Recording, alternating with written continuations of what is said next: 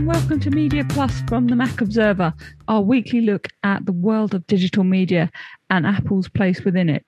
I'm really excited this week to be joined by Rory Cellan-Jones, who is, if on the other side of the Atlantic you don't know, he is the BBC's technology correspondent, has served in that role for more years than he'll probably admit on this show. But I've grown up listening to him. Lots of other people here in the UK will have, and he's covered almost every major tech story you could think to imagine, including our move into digital media and tech companies becoming media companies and vice versa. So, Rory, thank you so much for joining me. Really excited to be here. Yes, you've made me think, oh my goodness. Probably the first one I covered was 2004, the launch of the iTunes store in London. There we go. Exactly. See, Rory's been there for them all, but he's put all that into a book called Always On, which is out now from, I think any decent retailer will have that. So any decent, a little one called Amazon, I think, has it. There's a small company called Amazon that you can probably get it from. And the reason why I wanted you on, well, there were lots of reasons, but your book starts with the launch of the iPhone on Steve Jobs' kind of ultimate one more thing moment. Yeah, it wasn't even a one more thing. It was the first keynote I'd seen from. I'd seen him, as I said, in London doing a bit of a presentation about the iTunes store with Alicia Keys kind of stealing the show. Yes, this was very much the Steve Jobs, the ultimate keynote, really. I think it's gone down in history. So it was right at the beginning. I had just officially been appointed technology correspondent by the BBC. We were sent en masse to CES, the giant gadget show in Las Vegas. And I said to my bosses, listen, I know we're spending a lot of money coming here, but I think we should spend a bit more money and pop over to Macworld in San Francisco, where rumor has it that Steve Jobs has got something special to unveil. I sat, it was my first experience of something that for a British journalist is slightly nauseating, that kind of atmosphere of adulation, which you're not used to as a cynical old British hack. People are actually cheering and almost fainting with excitement. Yes. But it was a really exciting performance. And he started off by saying, we're going to make some history here today. And usually that is nonsense, but he was right. And then he whipped the crowd up. He paced slowly around the stage, kind of looking down and then looking up in his trademark black polo neck and jeans and wireframe glasses. And he eventually had this whole mantra. We're going to unveil 3 historic products, an internet device, a music device, and a phone. And he kept chanting this. And eventually he said, are you getting it yet? Yeah. And of course, it was one device, the iPhone. And what's so interesting about that, and I often like to reflect to it on this show, is how central media consumption has been to the iPhone from day one. I think there's a Substack post, which I'll link to in the show notes, where you have a great picture of Steve Jobs unveiling the iPhone. I don't know if you took it or there's one. There's one. So it shows, it's a fantastic picture that also captures both the moment and shows how far camera phones have advanced now, that camera technology. What Charlotte is trying to say tactfully is it's a terrible picture. No, it's an amazing photo for the moment. I took it on, I went into this show, my cameraman, Steve, taking fantastic, obviously, video. Yeah. And I had what was my pride and joy then, a Canon digital SLR. And I wasn't very good with it. And it was difficult to get focus, and the picture came out blurred. And I use it in that post. It's fantastic. Along with a photo 7 years later, which I took of Tim Cook launching the Apple Watch. Oh, yes. And that picture is a much better picture because, of course, it's taken with a phone, an iPhone. Yeah. And that is one of the extraordinary revolutions that has happened. Obviously, not just with iPhones, with Androids, and there are better camera phones that have been along the way than iPhones. But that has just completely transformed the way we behave, really. I mean, we are all taking far too many pictures wherever we go. Yeah, and shooting too much video and all the rest of it. But I love the photo. You've caught it at 9:55 a.m. as opposed to the famous 9:41.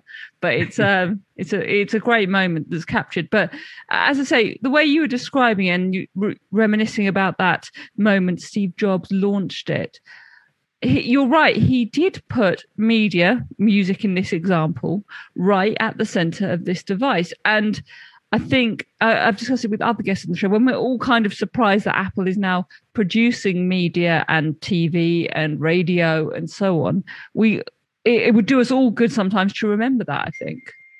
Yeah, I mean, obviously, it had come off the back of the iPod, which had been, I suppose, the first breakout device, non-standard computing device that Apple had produced, and had been core to its sort of move into media, and that continued with the iPhone. I mean, it's interesting to work out what has worked and what hasn't. I mean, I suppose, has Apple ended up dominating music in the way you might? I mean, it's made its money actually just by, frankly, selling hardware, and that what has been key to that victory has been the whole ecosystem. You know, perhaps a more important event even than the launch of the iPhone was the launch the following year of the App Store. Because don't forget, we think Steve Jobs got everything right. He was actually incredibly resistant to the idea that people might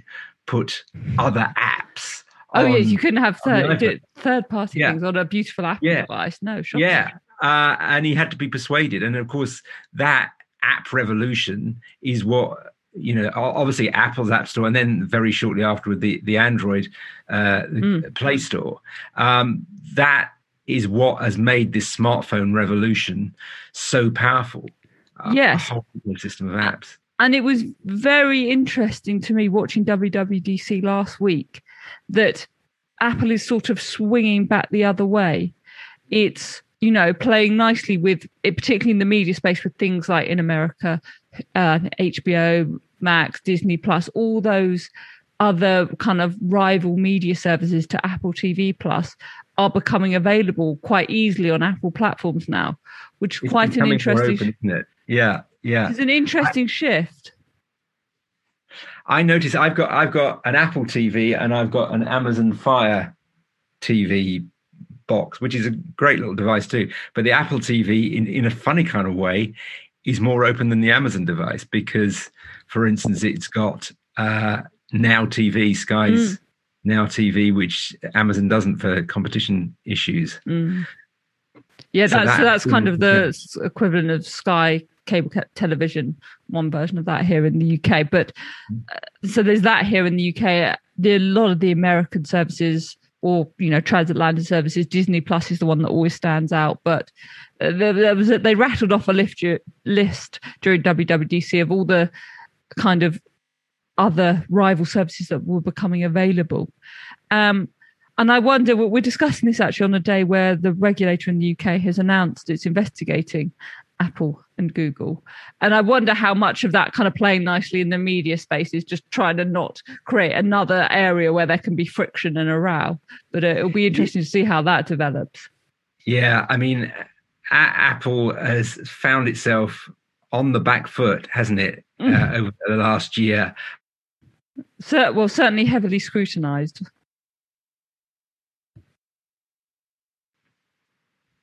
Yes, no, it's certainly been heavily scrutinized during the last, as you say, year or so. And I do wonder as well how much your book is called Always On, as I mentioned, and it kind of gets at this idea that we, thanks to iPhones and similar devices, we literally can't break away. I mean, I'm sure you're as bad as me, always checking your phone and various feeds and have to watch a quick video and all the rest of it.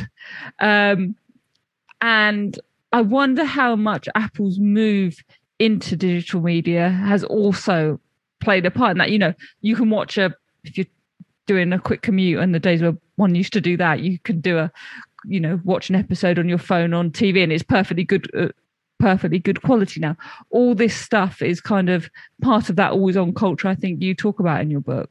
Yeah, I think it's kind of more what is really powerful is the combination of these incredibly smart devices with these very powerful social networks. That is what has made us an always on society. And if you think in a very short space of time, it all came together. 2004, Facebook born. 2005, YouTube born. 2006, Twitter. 2007, the iPhone. And those all together produced this sort of revolution, which made phones not about calling so much or texting so much, but about both creating and consuming media.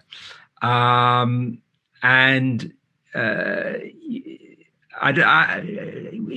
interesting to debate whether this was all the plan or whether it's partly happened by accident, because we like to think of, Steve Jobs had this roadmap in place and it was all going to come to pass. But of course it didn't. I remember along the way, we had years and years in which we talked about Apple creating a television. That was going to happen. Yes. Year after year, just as we've had year after year now of Apple going to make a car. And quite often the plans morph. So it morphed into, obviously the Apple TV device, obviously the Apple TV service.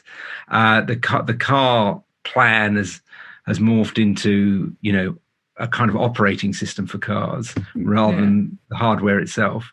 So for now, it's not necessarily inevitable. No, but yeah. Apple now allows you through CarPlay again, now allows you to consume media from your Apple device.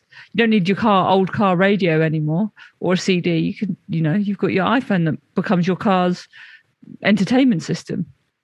Yeah. I mean, it's this whole ecosystem idea, which has been so powerful and has enabled Apple to capture not a huge share of the overall market, but the most lucrative share of the market. I talk about this, and I've used this in presentations, a graphic of mobile phone industry profits. And that's the most extraordinary revolution. So 2007, Nokia had about 40% of the market and probably 60-70% of all the profits made in the mobile phone industry. BlackBerry, HTC, Sony Ericsson, all had a decent chunk, HTC. And then by 2011, just 4 years later, Apple had grown from nothing to nearly 80 odd percent of all the profits. Samsung's still making a bit. Everybody else just about losing money. A complete reversal. Or if your BlackBerry barely existing. Yeah. Nokia is the most extraordinary story. Yeah.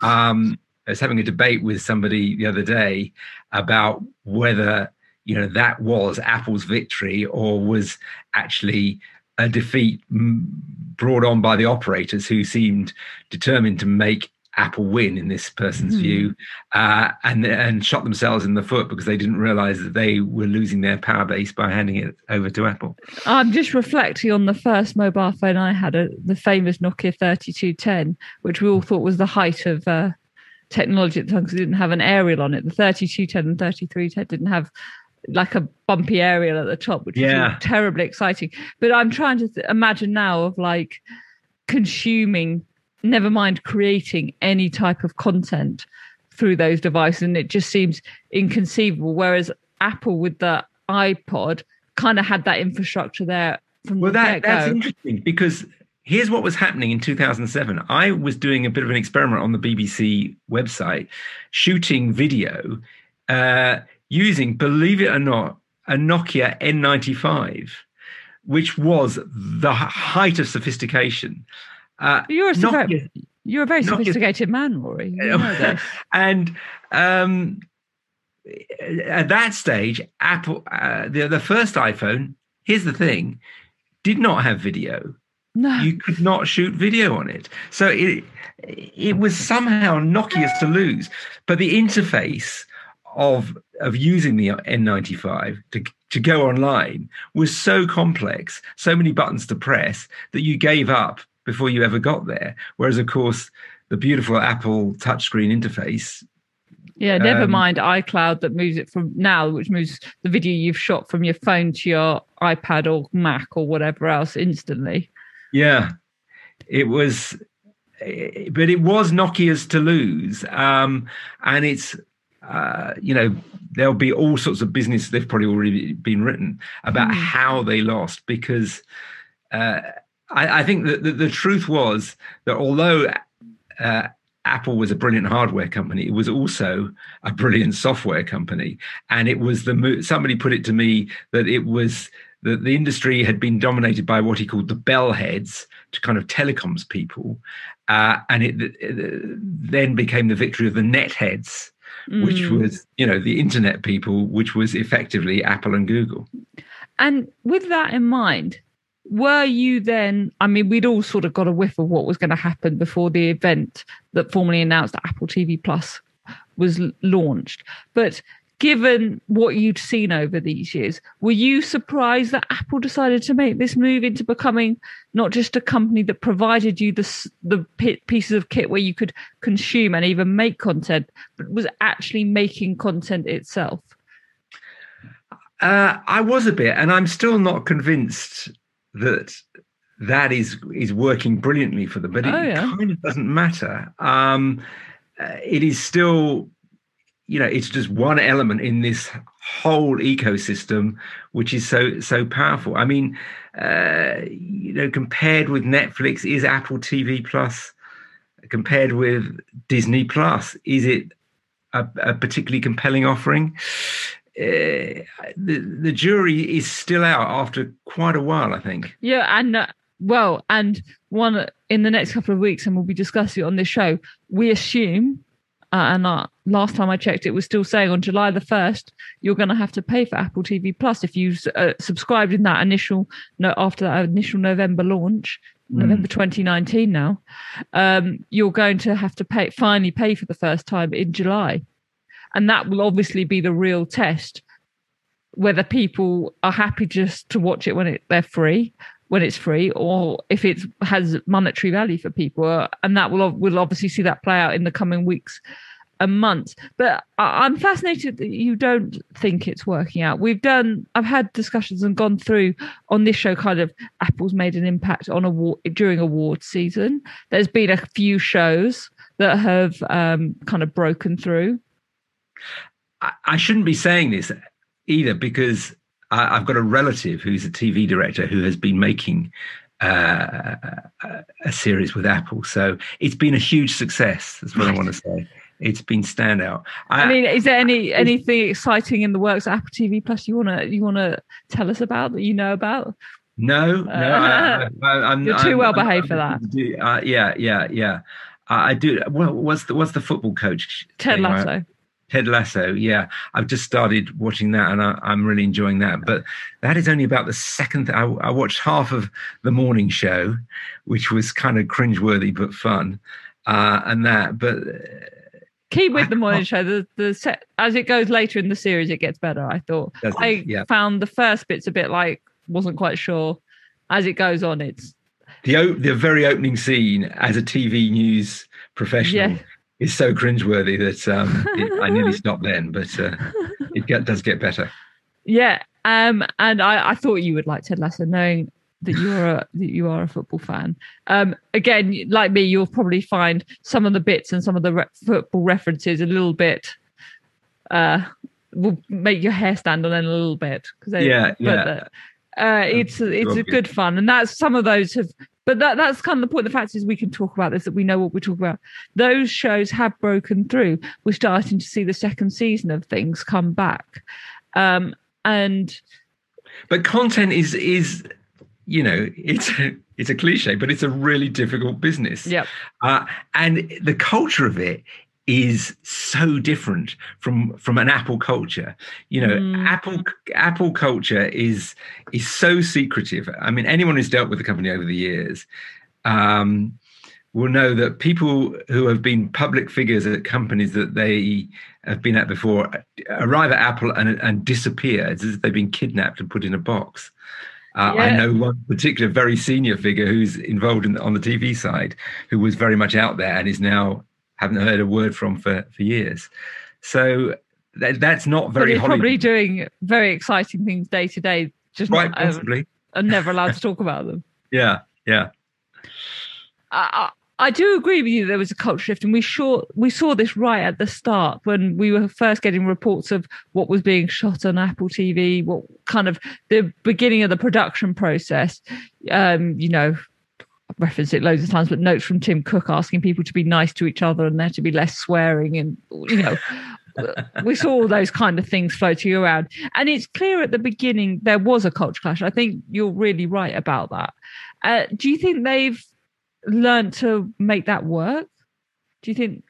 Well, as you say, they have produced some. It's been quite focused and limited, isn't it? But some, standout series, and that's what they will be judged by. It is a bit of a phony war at the moment, though, isn't it? Because, as you say, a lot of people have kind of got it automatically, have not been asked to make that decision, and right now, there's suddenly such a proliferation of streaming services that there is bound to be, you feel a crunch at some stage and a sorting out. You will, of course, be always able to find something better on the BBC iPlayer that you would advocate people watch and support. I have no doubt. But definitely. Talking of content to consume, actually, you mentioned something interesting to me just before we hit record on the show. Was that you were just catching your breath after doing an Apple Fitness Plus workout, and that was interesting. One, I was very impressed that you were doing that. We're recording at kind of 3:00 in the afternoon UK time, so I was very impressed at your commitment. First of all, and second of all, it was I was intrigued because that again is another part of Apple. Without really saying it explicitly, that is part of its move into the content game. Anyone who has ever done one of these workouts on Fitness Plus, and I've checked it out, will know they're very slickly produced. You're obviously meant to kind of build up some kind of rapport and pick your favorite instructors. And all of trainers, that. And it's quite interesting. The trainers, quite a few of them are English. They're all based in a studio in LA. Yeah, they're all very happy people. They're very Apple-y people. It's very Apple. And of course, it's another kind of huge sort of ecosystem thing. I mean, when it came out, I was very, I'm not doing that. And then actually what forced me was that I was sent into isolation by the English contact tracing app soon after Christmas. And I needed my exercise. And I thought, I will try this. And now, because I'm addicted to the rings, closing the rings or trying to on my Apple Watch, I can't get away from it. You're talking to a person who may or may not have had to stomp outside their house for 10 minutes just to make sure all the rings were complete. Exactly. Been there, done that. Yeah, exactly. 10:30 at night, walking up and down stairs. Yeah, terrible. I will get those steps in. But that is another part of the content production story, though, isn't it? As you say, they're very Apple-y people. It's obviously meant to take on Peloton, but it feels to me more than that as well. Really is very content focused. Well, it's a much more broad offering than Peloton. Sure. I mean, Peloton is a pretty high end, and it becomes relatively easy to take money off people for products like that. I mean, think of how many people pay a gym subscription of quite a chunk at the beginning of the year and then find themselves not going and still paying out. Whereas I think with Apple Fitness Plus, there's much less friction than going to the gym. And I wouldn't be surprised if it doesn't turn into quite a substantial revenue earner. Yeah, I think I agree with you. And there's also the thing where we're sort of just, again, focusing on the content and production side of it, where you can go, oh, yeah, I can get classes for free on YouTube, say. But again, Apple has gone to offer the quality, hasn't it, with Fitness Plus? It's sort of making the same decision that it's making with TV Plus, that we're not going to have loads, we're not going to have the most, but it's going to fit with all the hardware that you use. and it's going to look better than anything else. But that's the key. I mean, you need an Apple Watch, you need Apple TV, basically. It's another thing walling you into the ecosystem. Yeah. Do you see, actually, just to sort of bring our conversation in, do you ever see things within Apple flipping where the content drives the hardware? Because at the moment, content is produced for the hardware, Apple hardware that is available. You've explained it, bang on with the Apple Fitness Plus. They had the Apple Watch. They made content that made you want to use the watch more, gave the watch more value. The Apple TV, you don't have to have an Apple TV to watch Apple TV Plus, but in lots of cases it helps. Yeah. I find it difficult to see it becoming a content first company. I mean, it just, so much of its heritage is about, well, I mean, never mind revenue. That blend, yeah. So I mean, I always say about the iPhone, well, you have to remember it is the single most profitable product in history. Perhaps the jumbo jet it was at one stage, but it's obviously the iPhone. So it's hard for me to see, and the content side of the company taking over, because also those are not the people that are leading the company, are they? No. Certainly not at the moment. Yeah. And who's to say who will take over from Tim Cook? But it's difficult to see that being a kind of a Hollywood type. Yeah, then the likelihood of Jamie Erlich or Zach Van Amberg, one of those guys who are currently running TV Plus, moving up to the positions that cover more of Apple seems unlikely. I think you're probably right there. Yeah. And as you were there anything, I'm always interested when I speak to people who have written books, when you were going through your book and going through the history of all sorts of tech companies, starting with the iPhone, but it's not just about Apple, your book. Were there other things in this kind of media tech crossover space that really kind of struck you as you were writing it, and kind of key moments that you think maybe we've forgotten about that we should do better at remembering, that were key moments in the development of the industry? Well, more... To be honest, more of the book is focused on the sort of up and down of our attitudes to this technology, and the key moments that really struck me were about how when we began to change our minds about that sunny optimism about these wonderful tools that have been put in our hands, which is, I put the high point at 2012 at the London Olympics, where Tim Berners-Lee tweeted out, "This is for everyone." And that was all happy clappy. People were taking pictures. Live from the opening ceremony. Yeah, and all that. I was there at the opening ceremony, incredibly fortunately, filming away a vast amount on my iPhone. And it was, 4 years later in 2016, after the key moment, in some ways, in this downward stretch, is Mark Zuckerberg being asked whether Facebook had played any role in spreading fake news and leading to the election of Donald Trump. And he laughed and said that was crazy, and was eventually forced to wake up to the huge power that he wielded and take some responsibility. So that was a key moment. It wasn't, more about disinformation and fake content rather than, rich media content. Yeah. You and I could have a whole another half hour's discussion on fake news and the kind of proliferation of that and the devices and services that have helped that. I wonder if we're heading for another key moment, actually, as we hope the world continues to open up and get vaccinated and return to some normality, and we can leave our homes far more readily. I wonder if the idea of binge watching and people spending hours in front of streaming services they're paying X amount for, maybe that will be the next downward curve. If when you do the next edition of Always On, that will be the kind of next bit you see, that people have actually start to reject having the number of streaming services and so on. I think there may be a bit of a dip, but I think what somebody said a couple of months into the pandemic was that we'd had 5 years of digital transformation within a couple of months. And I think, in all sorts of areas, we may have a little dip, but we're not going back to where we were in late 2019. We're just used to having these services.